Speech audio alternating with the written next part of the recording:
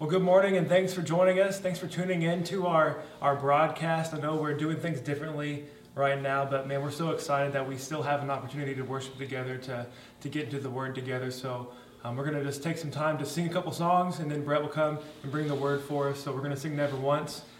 So if you know the words at home, you're more than welcome to sing along, worship with your families. But we'll get right into it.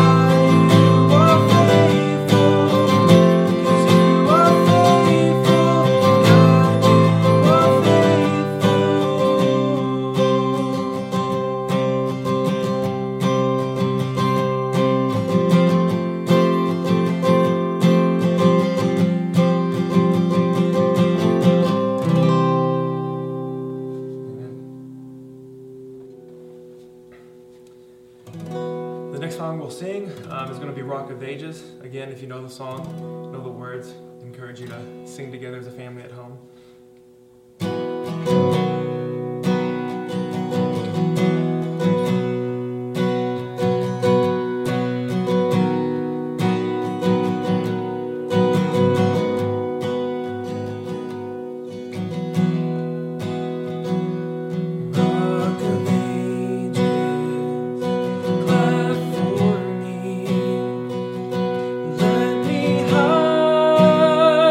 Myself in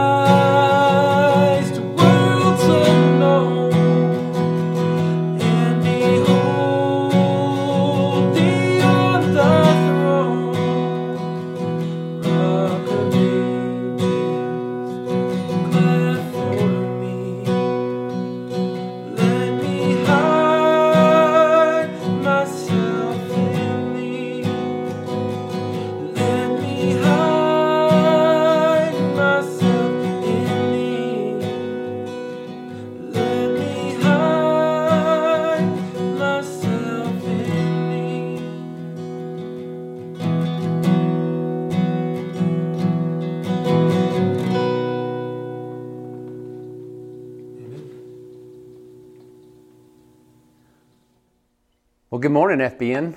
Welcome to our live stream this morning. We're thankful that you've gathered as families to join us. If you're joining us if maybe FBN isn't your normal church and you're just joining us online today, we're grateful that you're here, that you're a part of this.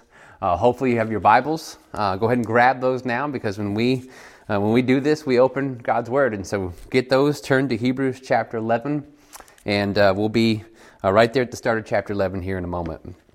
I'm just going to ask you to join me in a word of prayer as we get this going today. Father, we are grateful for the gift of technology this morning, God. We're grateful that in this season of quarantine, in this season of shutdown, that we can still meet together as your church, that we can still gather around your word, that we can still sit under it, and we know, God, that your word is powerful in any format. It is capable in any means of delivery, and so we pray that you would speak now to us, right in the midst of the situation we find ourselves in, that you would be evident, that you would be glorified, that you'd be powerful, and that you just show yourself to us this morning. We love you, and we pray all this in Jesus' name. Amen. Well, I last addressed you as a church 3 weeks ago. I stood on the stage at the end of our March 1st sermon, and I was preparing to leave that week to go to Germany, and I remember saying to all of you how confident I was, how free I was to go, because I could trust the team that we had in place, and I could trust FBN's care to them. And now look at the place. 3 weeks later, and there's literally nobody here, right?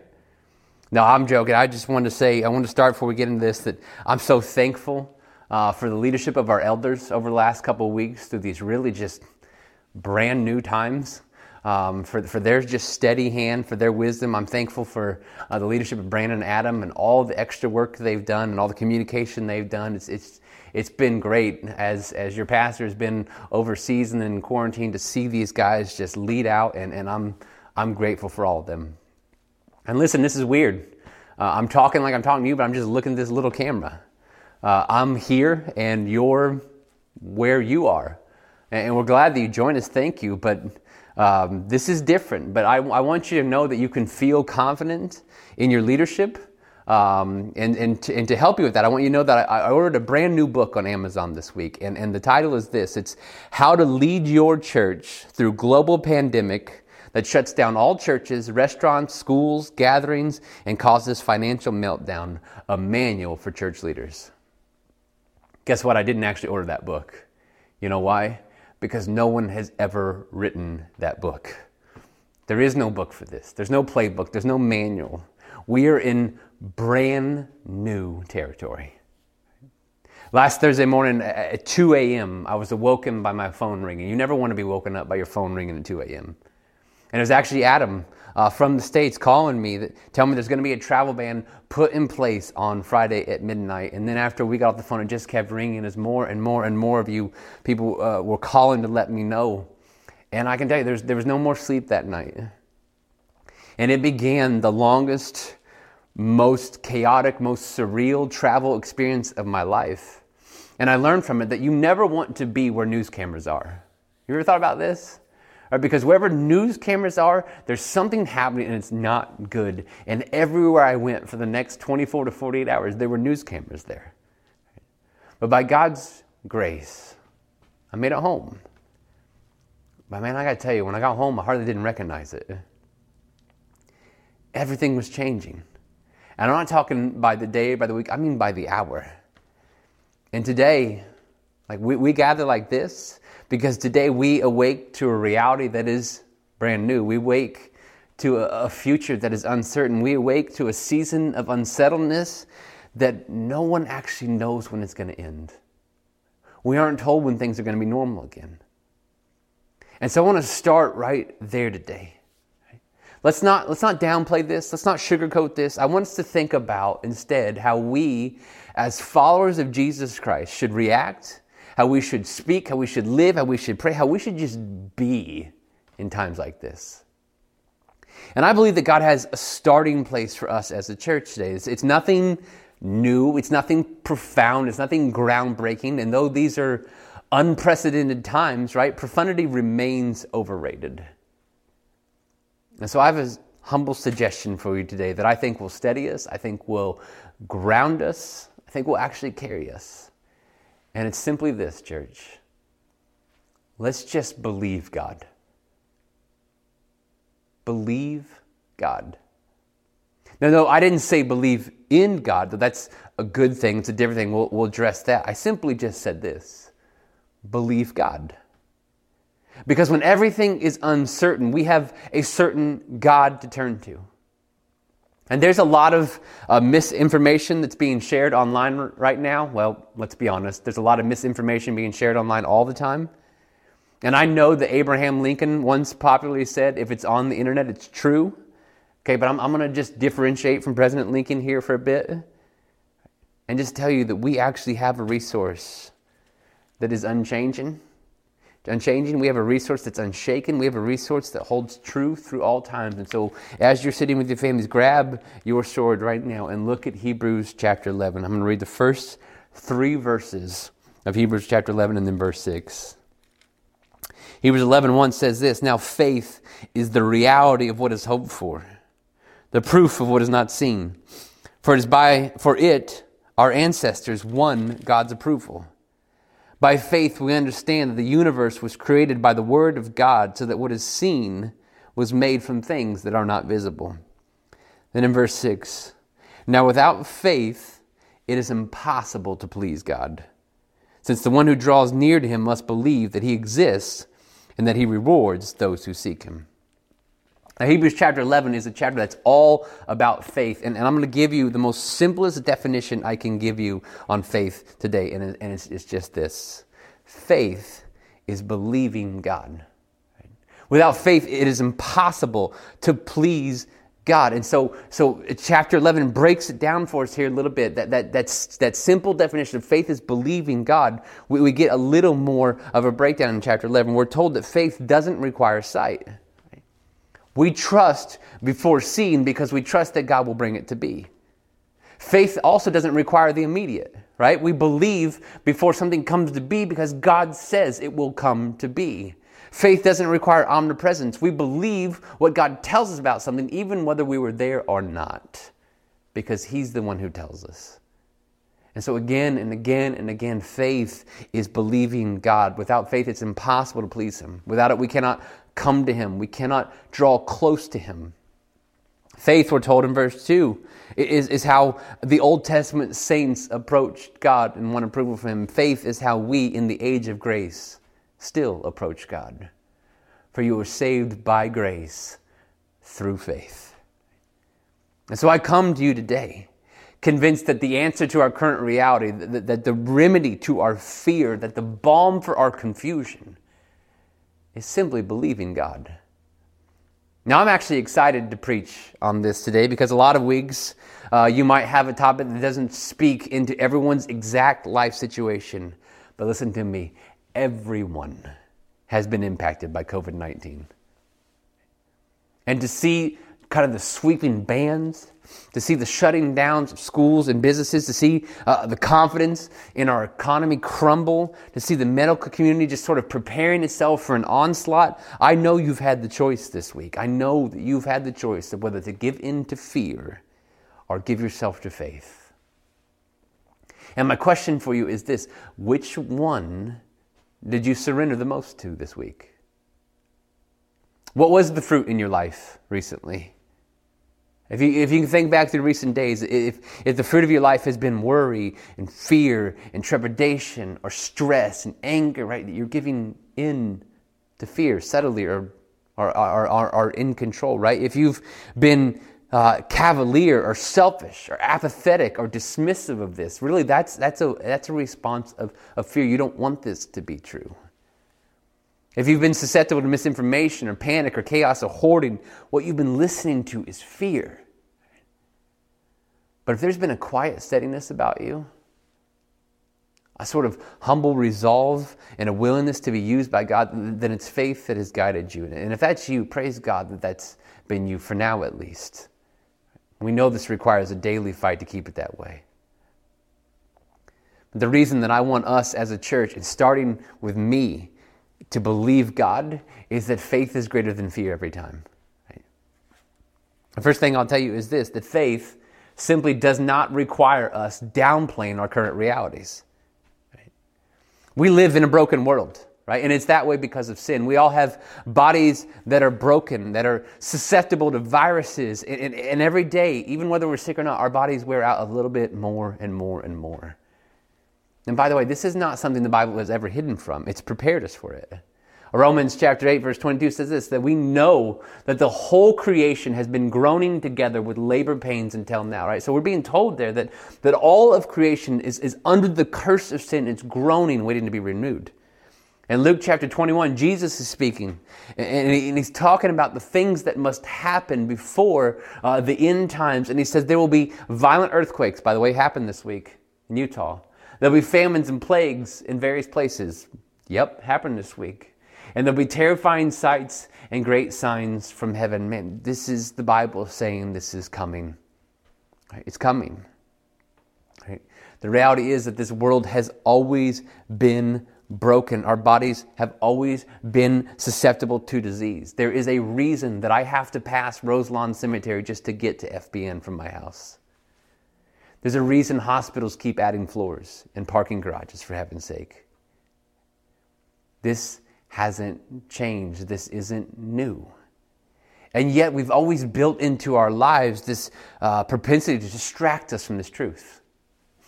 We live in the state of Indiana. One of the most famous things about the state of Indiana is the Indianapolis 500. It's been ran over 100 times, over 100 years in a row. And in the Indianapolis Motor Speedway is right there at the heart of Indiana, in Speedway, Indiana. Did you know that at the Indianapolis Motor Speedway, 73 people have been killed through the running of races there? But if you talk to IMS, no one's been killed there. Because they have a policy that whether a patient has a chance at all, whether the person has a chance at all, you will take the person off-site to Methodist Hospital and then pronounce them dead. And so there have been 0 official deaths at Indianapolis Motor Speedway. Whenever there's a crash, there are crews that go out at night to prepare the fence, to repaint it, to make it look on the track as if nothing happened at all. There's no memorial on site at IMS to any of the 73 people who have perished there. Because they don't want the drivers thinking about it when they're driving, and they don't want the fans thinking about it when they're watching. And we do the exact same. Man, think about what our lives looked like just over a week ago.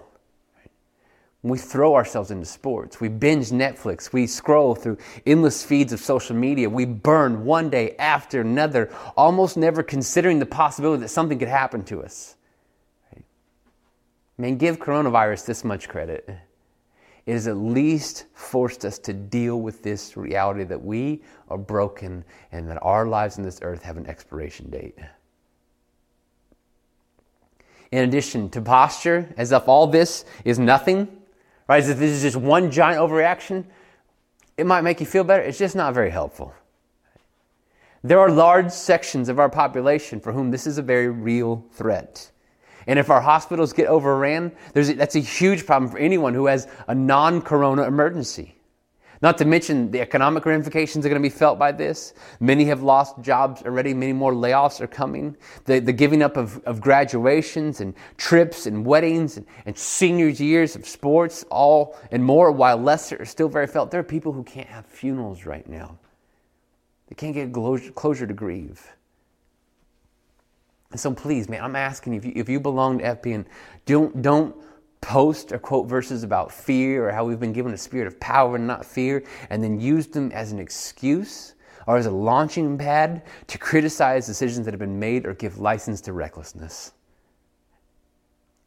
We are in unprecedented days. Who knows what this week will bring? We don't need to be controlled by fear, church. We don't. But we do no one any favors by downplaying our current reality. We don't need to be controlled by fear, but bravado and machismo and stupidity are terrible substitutes. We don't do anyone any favors when we downplay this, especially not God. He doesn't need this sugar-coated for him. He doesn't need this act. He doesn't need us to act like this isn't a big deal. Because real faith understands that real truth is unchanging. All real truth, hear me when I say this, things that are really, really true, those things are unchanging. Because all the greatest truths that exist are eternal. And those truths do not change with circumstances or seasons. So I want to walk you through just a few of them and see them in God's Word this morning. Number one, the truth that God is sovereign. This is an unchanging truth. Nothing about this has changed. 1 Chronicles 29, yours, Lord, is the greatness and the power and the glory and the splendor and the majesty, for everything in the heavens and on earth belongs to you. Nothing about that's different. Yours, Lord, is the kingdom, and you are exalted as head over all. That is just as true today as it was a couple weeks ago. Isaiah 46, verse 9 and 10. Remember what happened long ago. For I am God, and there is no other. I am God, and no one is like me. And listen, I love this, where he calls a shot. I declare the end from the beginning. Nothing surprises God. He knew it was going to happen in the end all the way from the beginning. And from long ago, what is not yet done, saying, my plan will take place, and I will do all my will. God has not left his throne. In fact, Colossians 1 tells us about Jesus, that he is before all things, and by him all things hold together. Our God is as sovereign today as he has ever been. None of that has changed. And in his sovereignty, he is in control. I love these two verses, Proverbs 19:21.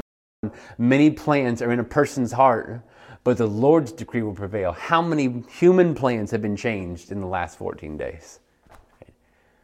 We can make as many plans as we want, but the Lord's decree will prevail. And then this should bring us comfort. That our God is in heaven, and he does whatever he pleases. The picture that is painted for us here in God's sovereignty, in God's control, is that the term the Bible uses is that he's seated on his throne. He's not pacing nervously around heaven right now. He wasn't caught off guard. He's like, where did this coronavirus come from? No, he's in control. Nothing about that has changed. This is another eternal truth. God has an answer for this. Romans chapter 8, listen to the language. We know that all things, including this, work together for the good of those who love God and who are called according to his purpose. That's not different. That hasn't changed. Right? He is at work in this, and he will bring good out of this for us. John 16, Jesus speaking, he says, I've told you these things so that in me you may have peace. Man, are you a person of peace right now? You will have suffering in this world, but be courageous. I have conquered the world. None of that has changed. Next truth, God will provide all of our needs. And there's so many people who are worried about where their next check is going to come from, what the next few months are going to look like. None of those things are things we need to worry about. Matthew chapter 6, Jesus says, don't worry, saying, what will we eat? What will we drink? Or what will we wear? For the Gentiles eagerly seek all these things. And then listen to this comforting truth. Your heavenly Father knows that you need them. Man, you're not outside his gaze. You're not outside his control. He sees every need that you have. He sees every need that you will have. And listen to this promise. My God will supply all your needs. Not some of them. All your needs according to his riches in glory in Christ Jesus. Now to our God and Father be glory forever and ever. Amen. He has got you. He's going to take care of you. And if it's your health he's worried about, even death itself, for the follower of Jesus, death itself cannot touch us. Jesus said to her, this is Martha, he's talking to Martha, I am the resurrection life. The one who believes in me, even if he dies, will live. Everyone who lives and believes in me will never die. That is such a groundbreaking truth. That here's what the Apostle Paul takes in 1 Corinthians 15. That when this corruptible body, this body that's breaking down susceptible viruses, when it is clothed with incorruptibility, this mortal body is clothed with immortality. Man, what a day that's going to be. And the saying that is written will take place. Death has been swallowed up. I love that it's been swallowed whole by victory. And then listen, where death is your victory? Where death is your sting? The sting of death is sin. The power of sin is the law. But thanks be to God who gives us the victory through our Lord Jesus Christ. That is the Christian being given permission to laugh in death's face because it has no say over us. I want you to look at this list again. God is sovereign. God is in control. God has an answer for even this. God will provide all of your needs, and death itself cannot touch you. And I want you to grasp this morning that nothing in that list has changed. There's not been a single thing in recent days that has changed a bit of it. They're all just as true as they've always been. And how about you? Do you realize the most important parts of your identity are not different? If you're in Jesus Christ, you are a child of God. You have been adopted into God's family. You have been redeemed by the blood of Jesus Christ. You have been saved by His grace. You have been sealed by the Holy Spirit until your day of redemption. Your eternity is secure in the person and work of Jesus Christ. And you have been sent on mission to live for the glory of Jesus. None of that's different. Nothing important has actually changed. And faith is simply believing God that all of that is still true. That as everything else changes, God's truths do not. So they'd say this, is that faith recognizes that God is always up to more than we can grasp. If you're following along with us in our FBN yearly Bible reading plan, then you were in the book of Ruth this past week. And in the book of Ruth in chapter 1, we meet Naomi who has to leave Bethlehem because of a famine, and she goes to the place of Moab. And while she's there, Naomi's husband dies, and then her 2 sons dies. A horrible place for a woman to be in that culture with no one to provide for her. And at the end of chapter 1, Naomi is grieving and bitter and empty. And I want you to try to imagine this silly hypothetical of someone coming to Naomi at the end of Ruth chapter 1 and saying, listen, Naomi, I know this is hard now, okay? But here's what you got to understand. Right? There will come from your extended family a family redeemer who will marry one of your daughter-in-laws. And through that, you will be given a grandson who will be the grandfather of the greatest king, the great-grandfather, the greatest king Israel had. So you actually know him. You will be the great-great-grandmother of the greatest king Israel ever had in David. And so from your line, from David's line, will come the Messiah. And from that line will come the King Jesus, who will rule all the earth forever. And He will also redeem His people. And your story, this family redeemer of your story, will be told for all eternity to foreshadow the redemption that Jesus will provide. And your story will be told in God's word forever, and thousands of generations will get comfort from it. Naomi would look at you and be like, what are you talking about? There's no way she could even begin to wrap her mind around everything God was doing. But guess what? That's exactly what God was up to. And the reality is this: we never know what God is doing. And whenever we see Him work, every now and then He peels back the curtain and lets us see Him work, you know what we're seeing? About 1/1000th of what He's up to. And so faith says, God, I believe that You are at work, that You're going to do awesome things with this, that You're going to do awesome things through this, even when I don't see them. And here's what I'm going to tell you today, church. God is at work in America right now. He's at work right now. What's He doing? I don't know. But I get the feeling at some point He's going to peel back the curtain enough for us to see about 1/1000th of it. So what should we do? Man, it's simple. We should believe God. So where we started is where we're going to end. We should believe God. First of all, for salvation. If you're joining us today and you're not, you don't normally come to FBN, or you come and you haven't given your life to Jesus Christ, then the first thing you need to believe God for is salvation. If you're on our website, firstbaptistnorth.com, there's a link on there for you to fill out an online guest card that even in this sort of state of quarantine that we're in, we would love to connect with you. We'd love to reach out to you, talk with you. But most importantly, what we want to do for you today and every day is point you to Jesus Christ. We find salvation when we believe God. What do we need to believe God? What He's told us. Because here's what God has told us. God has told us that each and every one of us are sinners. And so in our sinfulness, in our wickedness, in our evilness, we fall short of God's perfect standard. And so God tells us that the wages, the cost of our sin is death. And if you've looked around, coronavirus or not, the death rate for humanity is still right around 100%. And God tells us in His Bible that if our earthly life ends here, that we die without having the penalty for our sins somehow redeemed and accounted and paid for, then we will go to an eternity in absolute torment and suffering, separated from Him forever in hell. But God also tells us in His words that He loves us. And He loves us so much that He does not want that to be our reality. And so He sent Jesus Christ to take on the form of a human being. God became man. And Jesus lived the sinless life that you and I have not and could not. And so when Jesus Christ died on the cross, He wasn't paying the wages for His own sin. He was paying the wages for my sin and your sin and the sin of any who will believe in Him.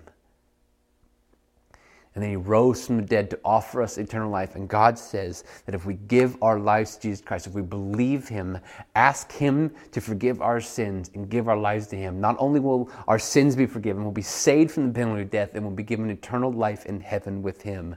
And our response to that should simply be to believe God.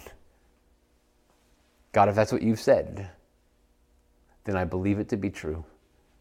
If you say I'm a sinner, I believe I'm a sinner. If you say that Jesus died for me, I believe that Jesus died for me. If you say that I need to give my life to Him, then I give my life to Him. If you say I need to be rescued and saved by Him, then please, Jesus, rescue and save me. I simply believe you. Man, if somehow this scare in this uncertain time led you to salvation, it would be the single greatest thing that has ever happened to you. We must believe God for salvation. Secondly, church, I'll tell you this. If you can worry, you can think. And I know that sounds like backwoodsy language, but I'm from Cloverdale, so get over it. Think about it. If you can worry, then you can think. Okay, and here's how Philippians 4 puts it. Listen to this language. Don't worry about anything. So anything. Don't worry about anything at all. But in everything, this is all-inclusive language, through prayer and petition with thanksgiving, present your requests to God, and the peace of God, which surpasses all understanding, will guard your hearts and minds in Christ Jesus. Now listen to verse 8. Finally, brothers and sisters, whatever is true, whatever is honorable, whatever is just, whatever is pure, whatever is lovely, whatever is commendable, if there is any moral excellence, and if there is anything praiseworthy, think on these things. Man, I can tell you right now, in a time like this, it is so easy to worry, right? There's a lot to worry about right now. But the good news is that as easy it is to worry, it takes the same effort level to think on truth.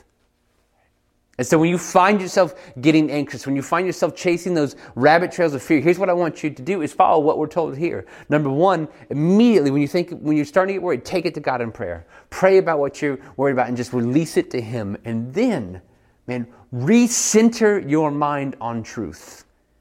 Think about what's true. Think about what's honorable, just, pure, loving. Think about good things. And then believe God that those are still true. Right? None of the biggest, none of the most important truths have changed. God is still good. He is still in control. He still has you. He's still for you. He's still forgiven you. He still loves you. Death still has no say over you at all.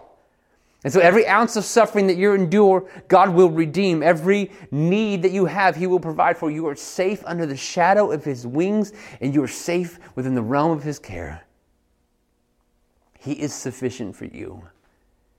He's sufficient for your unemployment.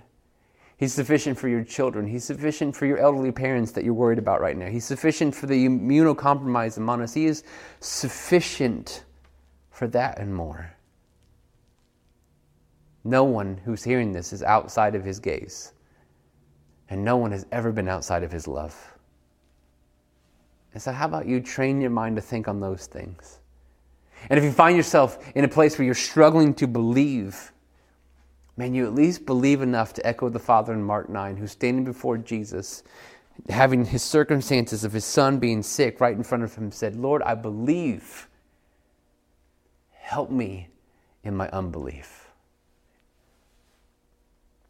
If you can worry, you can think. If you can think, you can think on good things. We can believe God. The second thing I want us to do, church, is simply this, is to trust God. Trust first and foremost that He's better. If you read the story of the book of Exodus, and you read the story of the 10 plagues that come on Egypt, and I don't know if you grew up in church and heard about it in Sunday school like I did, or just read it recently in a reading plan, but have you ever wondered why those 10 plagues? Like, they're weird, weren't they? Like, there were frogs, and then locusts, and water, and the Nile was turned to blood. Like, it was just a weird time. And you ever wonder, like, why did God choose those exact 10 things? Well, man, did you know that each one of those plagues directly took on a false god that the people, the nation of Egypt worshipped? And the Lord was revealing Himself to them to be the God, the Creator God Almighty, above every false god, and that He was better, bigger, more powerful than all of them. And some of them did miss it. For when the people of Israel leave, there's a whole group of Egyptians who go with them. They're like, we've seen the Lord and we know He's real. Now, I need to couch this really clearly. Okay? Do not misunderstand me. I have already stated that I don't know what God is up to. Okay? I never do. He's beyond me. And if He ever showed me what He's up to, again, it'd be 1/1000th of what He's doing. Okay? But it is fascinating to me that if you listed out the false gods most prevalent in our society, most prevalent in America, this COVID-19 thing is coming for every one of them. Man, we worship the God of security. We worship the God of freedom. We worship the God of money. We worship the God of sports. We worship the God of politics. One by one, each one of these is fallen by the wayside. We worship the God of health and comfort. They all are falling. Right? And you know, all along, God has been telling us in His Word, I'm better than all of them. I'm the actual only thing that lasts. I'm the only thing that fulfills you. In John 10, Jesus said, I have come to give you life, and life to the fullest. God is giving us all a gracious gift right now, to come face to face with reality that our false gods are not sufficient, and Lord, you really are better. I can tell you personally, and I have no joy in admitting this, but personally it's been revealed to me in recent days that one of the biggest remaining idols in my life is convenience. I don't need safety. I don't need comfort, just so long as my danger and comfort is convenient. Isn't that pathetic? And this sin in my life, this idol in my life, it's become real, and I've needed to just lay it bare before Him. And I'm wondering what it is that you need to learn, what it is that you need to relearn, what it is that you need to discover that God is better than. What is it that's being taken from you or needs to be taken from you so that you can see the sufficiency of Jesus?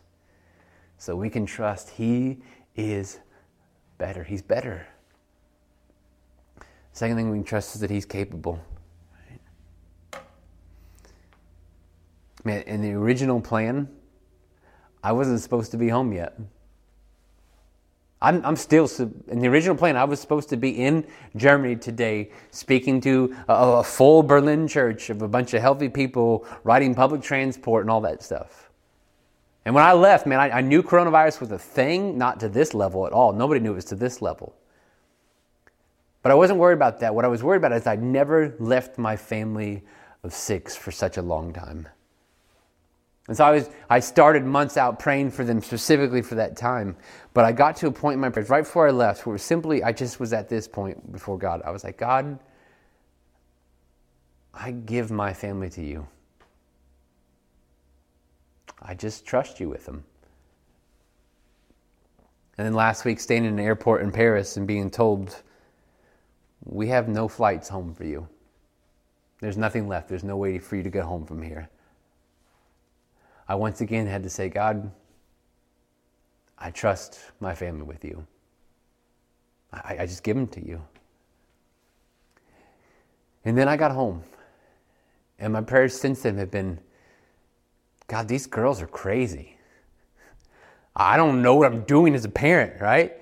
And it's just, what is happening, right? And since then, in fact, just a couple of nights ago, I was putting the twins down, and I sensed him saying to me, "You still trust me with them?" And then I got this gift. I don't know how many of you are in a stage of life where you're putting a little one in a crib, or if you can remember it, or you can at least think about it. But the actual motion, this motion right here, laying something down. And it was in that moment where God was like, "Do you still trust me?" And I had Rhea in my arms, and I was like, "God, yes, I do. I give this child to you. I give my family to you. I give my life to you." And I want you to know, it's as powerful as that moment was, that our home is not like super spiritual all the time, because right when I did that and I laid her down, she farted really loud. Okay? So life is still going on. But that was such a good moment for me to say, "Yes, God, I still trust you. I lay all this before you." So I'm wondering, what is it that you need to lay before him today? Is it your career? Is it your job? Is it your finances? Is it the idea that you don't know where the next check is coming from? Is it a loved one? Is it trying to manage just the weight of childcare with schools out until at least May 1st? Is it just trying to wrap your head around a new reality? Is it your future? Is it maybe even your eternity? I'm wondering what we can in our living rooms today just lay down before and say, "God, this is yours. I trust that you're capable of this." What I can tell you is that the next several weeks will look different than anything we've ever experienced. And so FBN Church, I got a question for you today. Will we trust God? Will we trust that he's better than everything that is getting taken from us? And will we trust that he's capable with everything that we give to him? There will be a time moving forward to speak into how to serve and how to give and how to maximize and utilize this unique time for God's glory. Today as a church, I just want us to ask this question: will we believe God? Will we believe what his word tells us? Will we believe that he has not changed? Will we believe that he's seated on the throne? Will we believe that none of this has caught him off guard? Will we believe that he's at work? Will we believe that he's for us? Will we believe that he's making a way for us when we can see no other way? Will we believe that he's better than anything else and that he's capable of anything that we trust to him? Jesus Christ is the same yesterday, today, and forever. Do you not know? Have you not heard? The Lord is the everlasting God, the creator of the whole earth. He never becomes faint or weary. There is no limit to his understanding. He gives strength to the faint, and he strengthens the powerless. Youths may become faint and weary. Young men stumble and fall, but those who trust in the Lord will renew their strength. They will soar on wings like eagles. They will run and not become weary. They will walk and not faint. Will that define us as a church in this unique time? Let's pray. God, I thank you that in a world that is changing by the hour, everything that is important has not changed at all. I thank you that you are you, that you are sovereign, that you are in control, that you are seated on your throne, that you have an answer for this, that you will provide all our needs, that death itself cannot touch us. God, that you never changed, that you are the same yesterday, today, and forever, that your gospel is the power of salvation yesterday, today, and forever. So Lord, I pray for those of us who are just racked in uncertainty and doubt. We don't know what the future looks like, that we would give ourselves to faith far more than we give ourselves to fear. Or that we would be a church that believes you and trusts you. And then God, we pray for anybody who's hopped on, who's listening to this today, who's never given their life to Jesus Christ, that right now they would believe you, They would say, yes, Lord, I'm a sinner. Yes, I need forgiven. And yes, I believe that Jesus died for me and rose from the dead. And so forgive me and take over my life. Do this to your glory and for your sake and for your kingdom. We pray this in Jesus' name. Amen. Man, we love you, church. We'll talk to you soon. So in closing, this last song we're going to sing is Man of Sorrows. So let's just worship together.